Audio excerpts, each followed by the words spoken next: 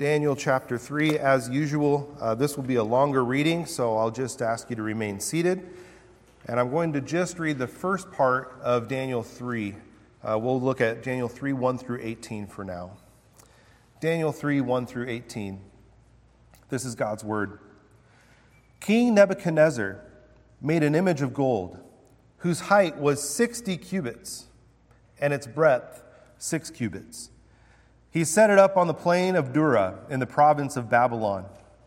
Then King Nebuchadnezzar sent to gather the satraps, the prefects, and the governors, the counselors, the treasurers, the justices, the magistrates, and all the officials of the provinces to come to the dedication of the image that King Nebuchadnezzar had set up.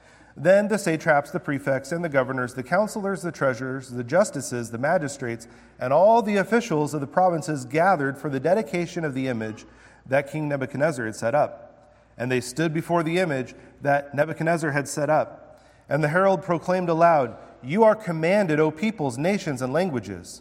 When you hear the sound of the horn, pipe, lyre, trigon, harp, and bagpipe, and every kind of music, you are to fall down and worship the golden image that King Nebuchadnezzar has set up.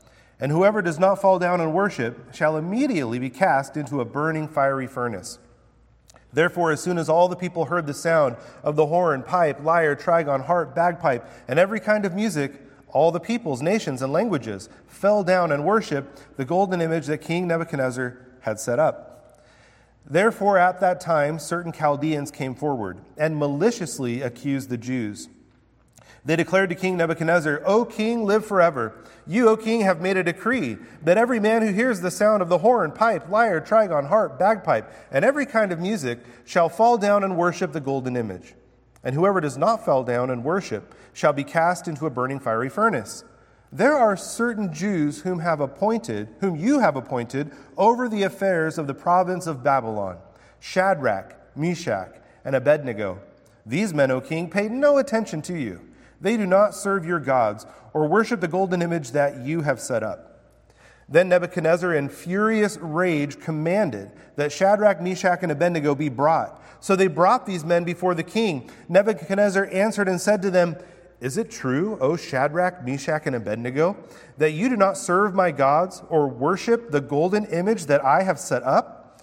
Now, if you are ready when you hear the sound of the horn, pipe, lyre, trigon, harp, bagpipe, and every kind of music, to fall down and worship the image that I have made, well and good.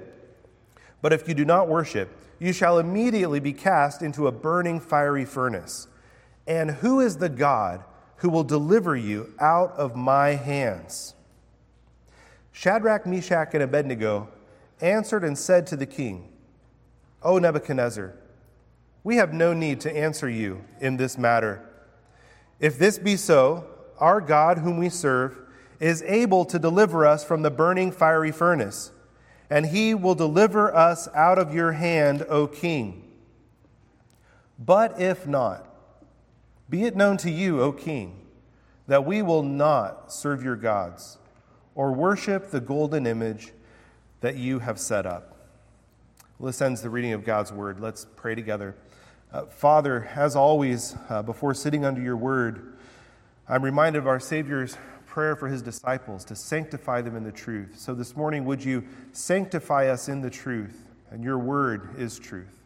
Show us Christ and his grace remarkably in this story of a burning fiery furnace and 3 faithful men and a 4th standing with them. By the power of your Holy Spirit, transform us by the grace we see in here today into people who know you and follow you faithfully in our whole lives. We pray these things in Christ's name. Amen. Well, I think we have to admit that today's story sounds a little bit foreign to our ears. So let's move the story, or at least the idea, a little closer to home, to the world we live in today. A few months ago, I read a news story out of southern Mexico, which is still a little far away from Virginia, but I used to live in Mexico, so it's a little closer to home for me, and it's our neighbor to the south. So this story out of Oaxaca, Mexico, involved 25 people, comprising several families who were kicked out of their village in eastern Oaxaca on account of their faith in Christ. 25 people. These families stood firm and refused to participate in local religious customs and traditions honoring pagan idols. The village authorities kicked them out for not participating. These would have been drunken festivities and rituals that occurred every year, and they said, we are not going to do this. These 25 people, some were children. I remember the photo from the news article. Some were women who are actually wearing babies. And these 25 people are kicked out of their homes. We don't often face circumstances like that, do we? But surely we aren't immune to such things. Surely it could happen. I was thinking as David read our New Testament reading about how some wandered around in caves. And we just don't know what it is to live that way, but it doesn't mean we never could. There are times when you have to stand firm in the faith. You have to stand firm in your faith and face the consequences for standing firm in the faith. That's kind of what the story of Daniel 3 is all about. I've called this series through these stories in Daniel, these first 6 chapters, Faith, Courage, and Exile. And I want to look with you this morning at the courage that faith gives these men and the courage that faith gives us as we live in our world. Despite words like Nebuchadnezzar and Trigon and satraps, this story has a lot to teach us today. It's a story about a timeless dilemma that we all will face.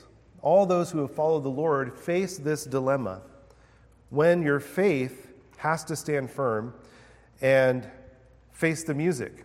In the case of Shadrach, Meshach, and Abednego, it's a long list of music. The horn, the pipe, the trigon, the harp, the lyre, and every kind of music.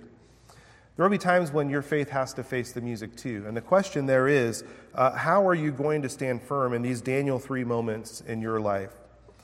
So I want to look at 3 reasons, or maybe 3 lessons that we learn in this story about standing firm when faith must face the music. 3 lessons. First, you need to know God. You need to love Him and know what He requires of you to stand firm. That's the first lesson. You need to love God and know what He requires of you to stand firm.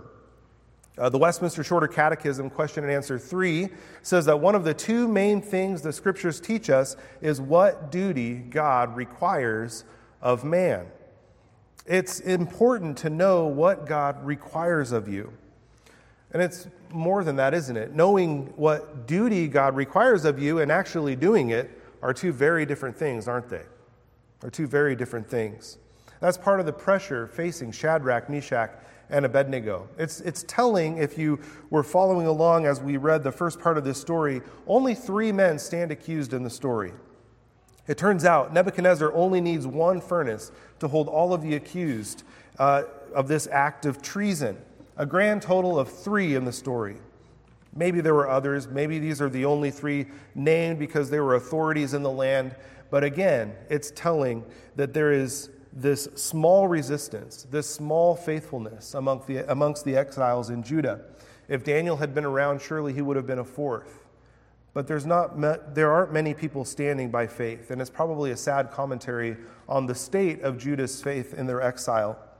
Verse 7 leaves little doubt that this was really a small number of people standing firm, and most of the rest of the Judean countrymen were bowing down. Verse 7 says, as soon as all the peoples heard the sound of the horn, the pipe, the lyre, the trigon, the harp, the bagpipe, and every kind of music, all the peoples, nations, and languages fell down and worshiped the golden image that King Nebuchadnezzar had set up.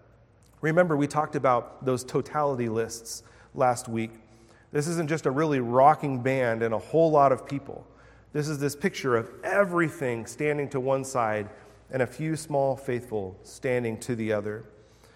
So how easy might it have been for Shadrach, Meshach, and Abednego to just go with the flow of infidelity, just give in to what they were surrounded by. Just keep it simple. Bow the knee, say the words, maybe mumble them, maybe just, if you've ever sing in a children's choir, if you forget the words, what do you say? Watermelon, watermelon, watermelon. Just go along with it. Just go along with it, just like the majority. But these 3 Hebrew youths had paid attention in their upbringing in Judea. They had been brought up in the law of God. They had been brought up to know what God requires of them. They knew just like breaking a covenant with God in Daniel 1 wasn't an option. They knew that bowing down before a graven image, a golden idol, that was a direct transgression of God's law. We read this in Exodus 20 when God made his covenant with Israel. And God spoke all these words, saying, I am the Lord your God who brought you out of the land of Egypt, out of the house of slavery. You shall have no other gods before me. You shall not make for yourself a carved image or any likeness of anything that is in heaven above, or that is in the earth beneath, or that is in the water under the earth. You shall not bow down to them or serve them. Fall down and worship the golden image that King Nebuchadnezzar has set up. This is exactly what God had told them not to do. It's a no-brainer for them. This is not what we can do. They know what God requires. Yet so did the rest of Judah, right? The rest of Judah, where are they? They knew what God required.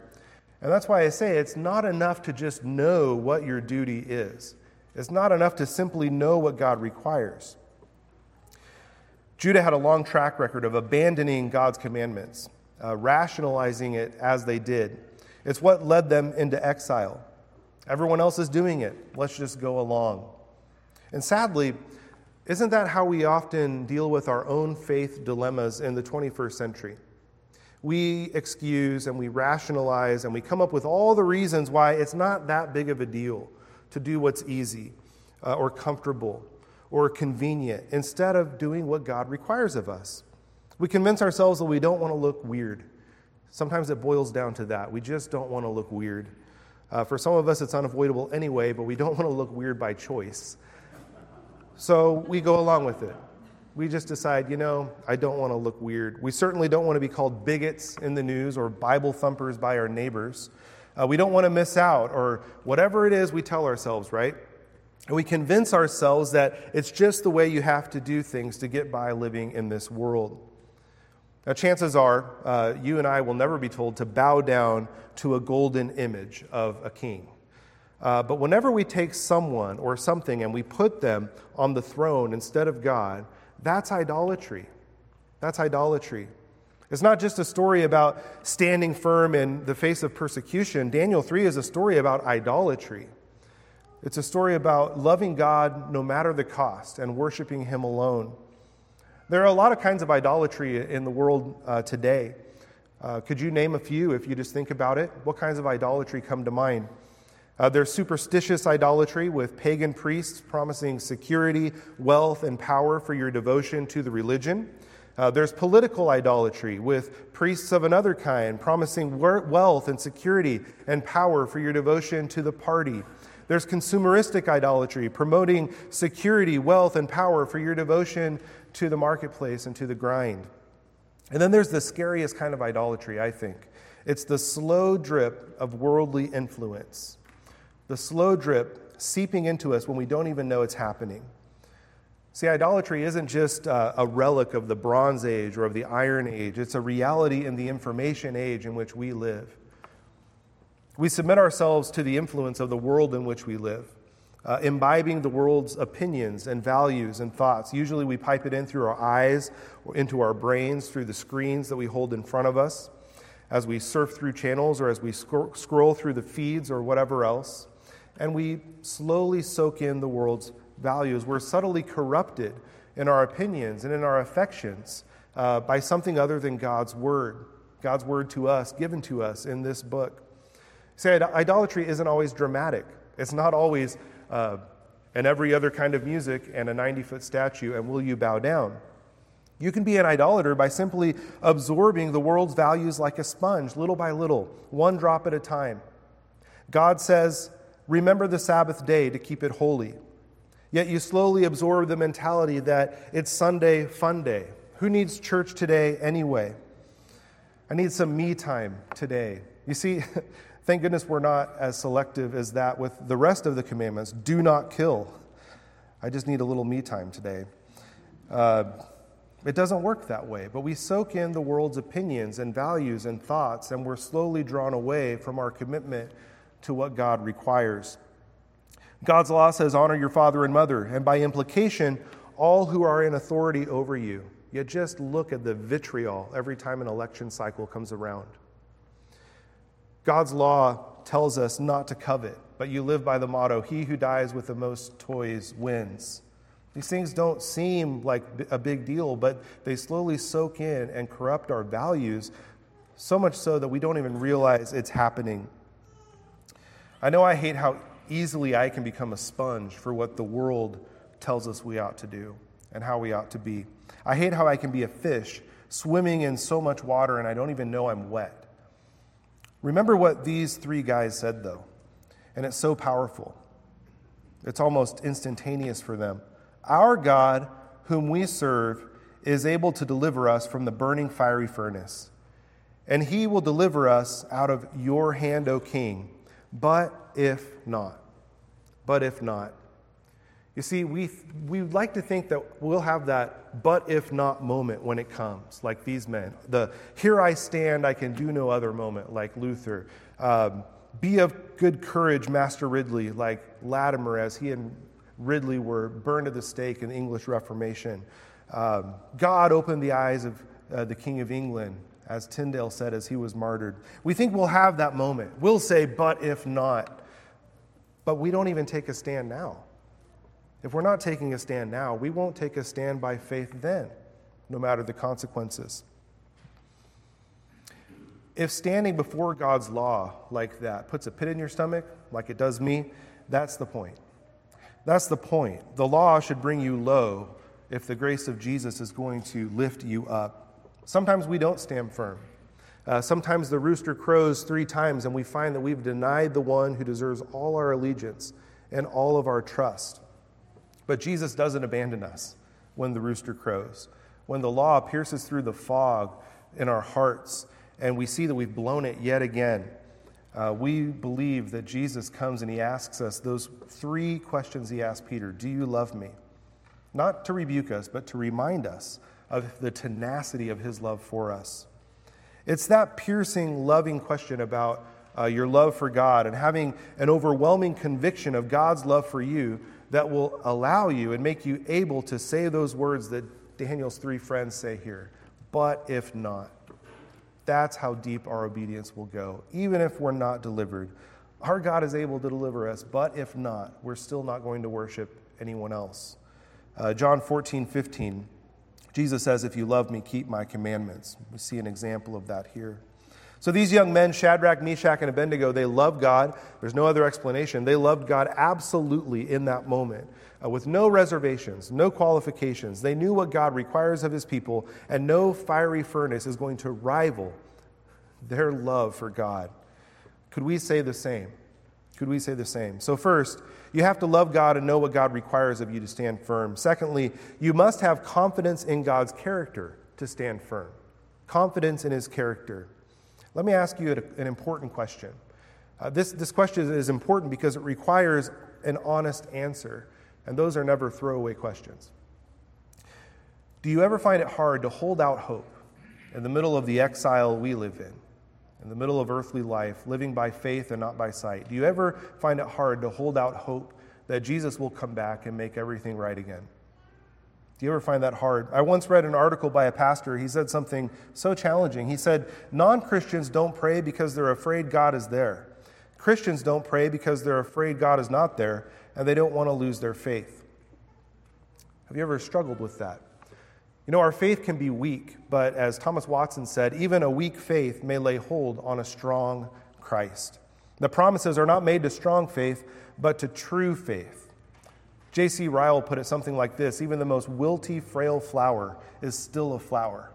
Faith is still faith, no matter how much of a struggle it may be, no matter how weak it is. The promises are made to true faith.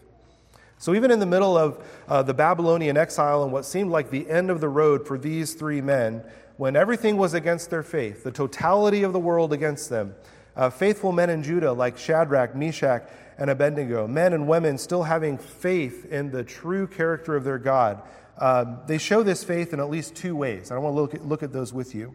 They had true faith in 2 ways. I'll put this in the form of a call to you this morning. 2 things this story calls you to do. Christian, stand firm by looking with confidence to what God has done. Stand firm by looking with confidence to what God has done. Look back with me at verse 13. Verse 13, then Nebuchadnezzar in furious rage commanded that Shadrach, Meshach, and Abednego be brought. So they brought these men before the king. Nebuchadnezzar answered and said to them, "Is it true, O Shadrach, Meshach, and Abednego, that you do not serve my gods or worship the golden image that I have set up? Now, if you are ready to hear the sound of the horn, pipe, lyre, trigon, harp, bagpipe, and every kind of music to fall down and worship the image that I have made, well and good. But if you do not worship, you shall immediately be cast into a burning fiery furnace. And who is the God who will deliver you out of my hands?" That's a rhetorical question. It was a threat. It was a really foolish one at that. Maybe this God you dreamed of just a chapter ago who crushes all the kingdoms, remember that God? Maybe that God could deliver us. It's so foolish, right? But Nebuchadnezzar has learned of this statue, and then he builds the statue for everyone to bow down and worship it. I think Nebuchadnezzar gets what's coming to him when we read next in verse 16. Shadrach, Meshach, and Abednego answer the king and say, "O Nebuchadnezzar, we have no need to answer you in this matter." In other words, you're a fool. You're a fool, Nebuchadnezzar. We have no need to answer you in this matter. But sometimes you have to answer a fool according to his folly. So they go on and give him an answer anyway. And the first part of their answer looks with confidence to what God has done. With confidence to what God has done. "If this be so, our God whom we serve is able to deliver us from the burning fiery furnace, and he will deliver us out of your hand, O king." They know God is able to deliver them. They know that that's the kind of God they serve. He's delivered his people from slavery in Egypt. In their own experience, he delivered them from the test of the king's food in chapter 1. He delivered them from Arioch the executioner carrying out the king's demands in chapter 2, when all of the wise men in Babylon were to be executed. But they were delivered by their God. They know who their God is. They know he's a God who delivers. He's sustained them. He has given them everything they need, and they trust him. So we can look back on a strong God who gives his faith, or he gives protection to his people who by faith are clinging to who he has been in the past. So look at God's track record of faithfulness in your life. Remember what he has done all along the way to deliver you, and let that strengthen your trust in him. A second thing, though, stand firm by looking with confidence to what God has promised to do. Not just what he has done in the past, but what he has promised to do. Our God, whom we serve, is able to deliver us from the burning fiery furnace, and he will deliver us out of your hand, O king, but if not. I love those three words. They're powerful words. But if not. They face the prospect of dying as exiles in the foreign world of Babylon, but they have their sights set on what God has promised to do. Hebrews 11:13-16, which we read earlier. These all died in faith, not having received the things promised, but having seen them and greeted them from afar, and having acknowledged that they were strangers and exiles on the earth. But they were looking for a better country. 32-34 of the same chapter. What more shall I say? For time would fail me to tell of Gideon, Barak, Samson, Jephthah, of David and Samuel and the prophets, who through faith conquered kingdoms, enforced justice, obtained promises, stopped the mouths of lions, quenched the power of fire. We might be tempted to say, wow, that is remarkable faith. But it isn't. That's just faith. That's what faith is. That's what faith does. Now, faith is the assurance of things hoped for, the conviction of things not seen. Without faith, it is impossible to please him, for whoever would draw near to God must believe that he exists and that he rewards those who seek him. That's the promise. So Christians, stand firm by looking back in confidence to what God has done, but also looking forward in confidence to what God has promised to do. Is your faith ready to face the music because it's fixed on the faithful character of the God we serve? That's what makes you ready to stand in moments like these. But if not, be it known to you, O King, that we will not serve your gods or worship the golden image that you have set up. So you need to love God and know what he requires of you. You must have a strong faith in the character of God to stand firm. And finally, you can count on God's presence with you as you stand firm. You can count on God's presence with you as you stand firm. Look with me at verse 19. I'll go ahead and read the rest of the story quickly. Then Nebuchadnezzar was filled with fury, and the expression of his face was changed against Shadrach, Meshach, and Abednego. He ordered the furnace heated 7 times more than it was usually heated. And he ordered some of the mighty men of his army to bind Shadrach, Meshach, and Abednego and to cast them into the burning fiery furnace. Then these men were bound in their cloaks, their tunics, their hats, and their other garments, and they were thrown into the burning fiery furnace. Because the king's order was urgent and the furnace overheated, the flame of the fire killed those men who took up Shadrach, Meshach, and Abednego. And these 3 men fell bound into the burning fiery furnace. The king was astonished and rose up in haste. He declared to his counselors, "Did we not cast 3 men bound into the fire?" They answered and said to the king, "True, O king." He answered and said, "But I see 4 men unbound walking in the midst of the fire, and they are not hurt. And the appearance of the 4th is like a son of the gods." Then Nebuchadnezzar came near to the door of the burning fiery furnace. He declared, "Shadrach, Meshach, and Abednego, servants of the Most High God, come out and come here." They came out of the fire. And the satraps, the prefects, the governors, and the king's counselors gathered together and saw that the fire had not had any power over the bodies of those men. The hair of their heads was not singed, their cloaks were not harmed, and no smell of fire had come upon them.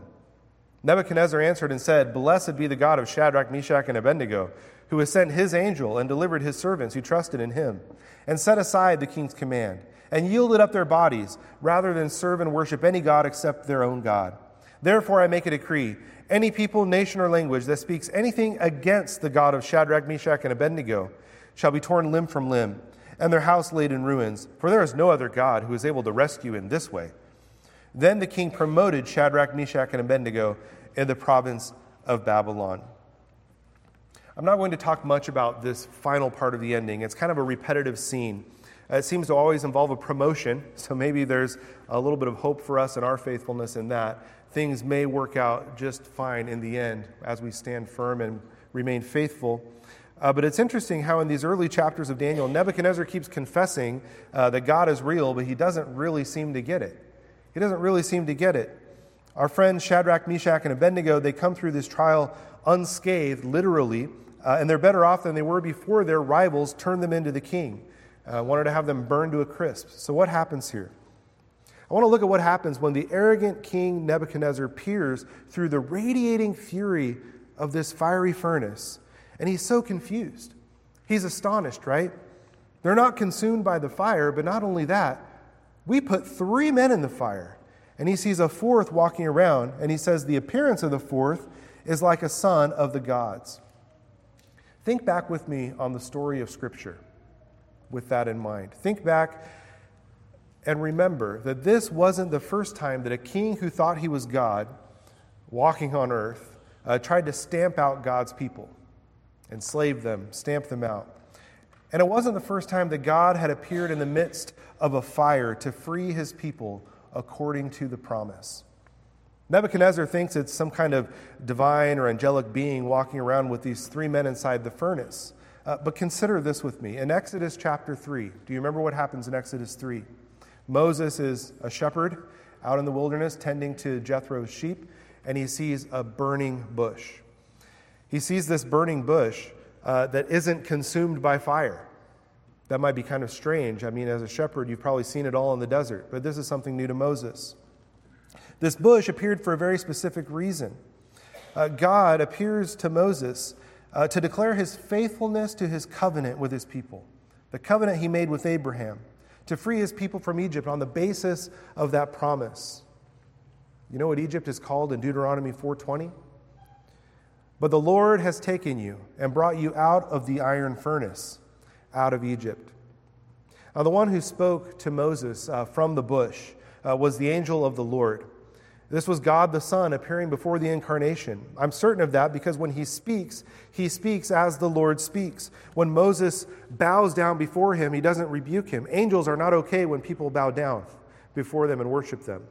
But that's not what happens. Mere angels would protest, but the angel of the Lord accepts Moses' worship. This is the angel of the Lord accepting Moses' reaction of worship to him, covering his face, telling him to remove his sandals because he's on holy ground. This is the Lord appearing to Moses in the burning bush. I think John Calvin absolutely nails it, so I'll read what he says about this scene. What is it all about? The bush is likened to the humble and despised people. Their tyrannical oppression is not unlike the fire which would have consumed them had not God miraculously interposed. Thus, by the presence of God, the bush escaped safely from the fire. As it is said in Psalm 46:1, that though the waves of trouble beat against the church and threaten her destruction, yet she shall not be moved, for God is in the midst of her.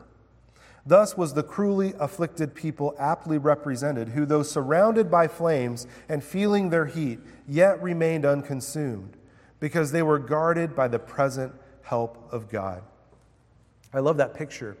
The picture is captured in the symbol of the Church of Scotland. It's what we would call a logo today, but it's worth calling it a symbol because of what it symbolizes. It just showed up one day in 1691 when a printer was printing some records of church business, and he stamped this on the cover. It's the picture of the burning bush, and then it says in Latin, "Nec tamen consumibatur." However, it was not consumed. However, it was not consumed. That's the picture that Daniel 3 holds out to exiles. They're surrounded by the heat of their captivity. It's the picture that it holds out to us. We're surrounded by the suffering that we face in our Babylon today, but however, it was not consumed. You see the fourth man standing in the fire with these three men who are not consumed by the fire, and it's a picture of God's presence, the presence of Christ with us in the midst of the affliction that we face, the suffering we face, the suffering that leads us to doubt and despair. There is a fourth man standing with you. Dale Ralph Davis puts it so well.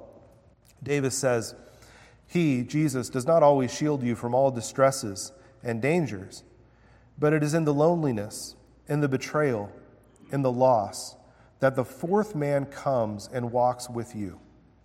He has the knack of both exposing you to, yet keeping you through waters and rivers and fire, and operating rooms, and funeral parlors, and an empty house. The fourth man can always find his people." That's why we're burning through these fiery trials all the time, but we're not consumed. The fourth man is with you.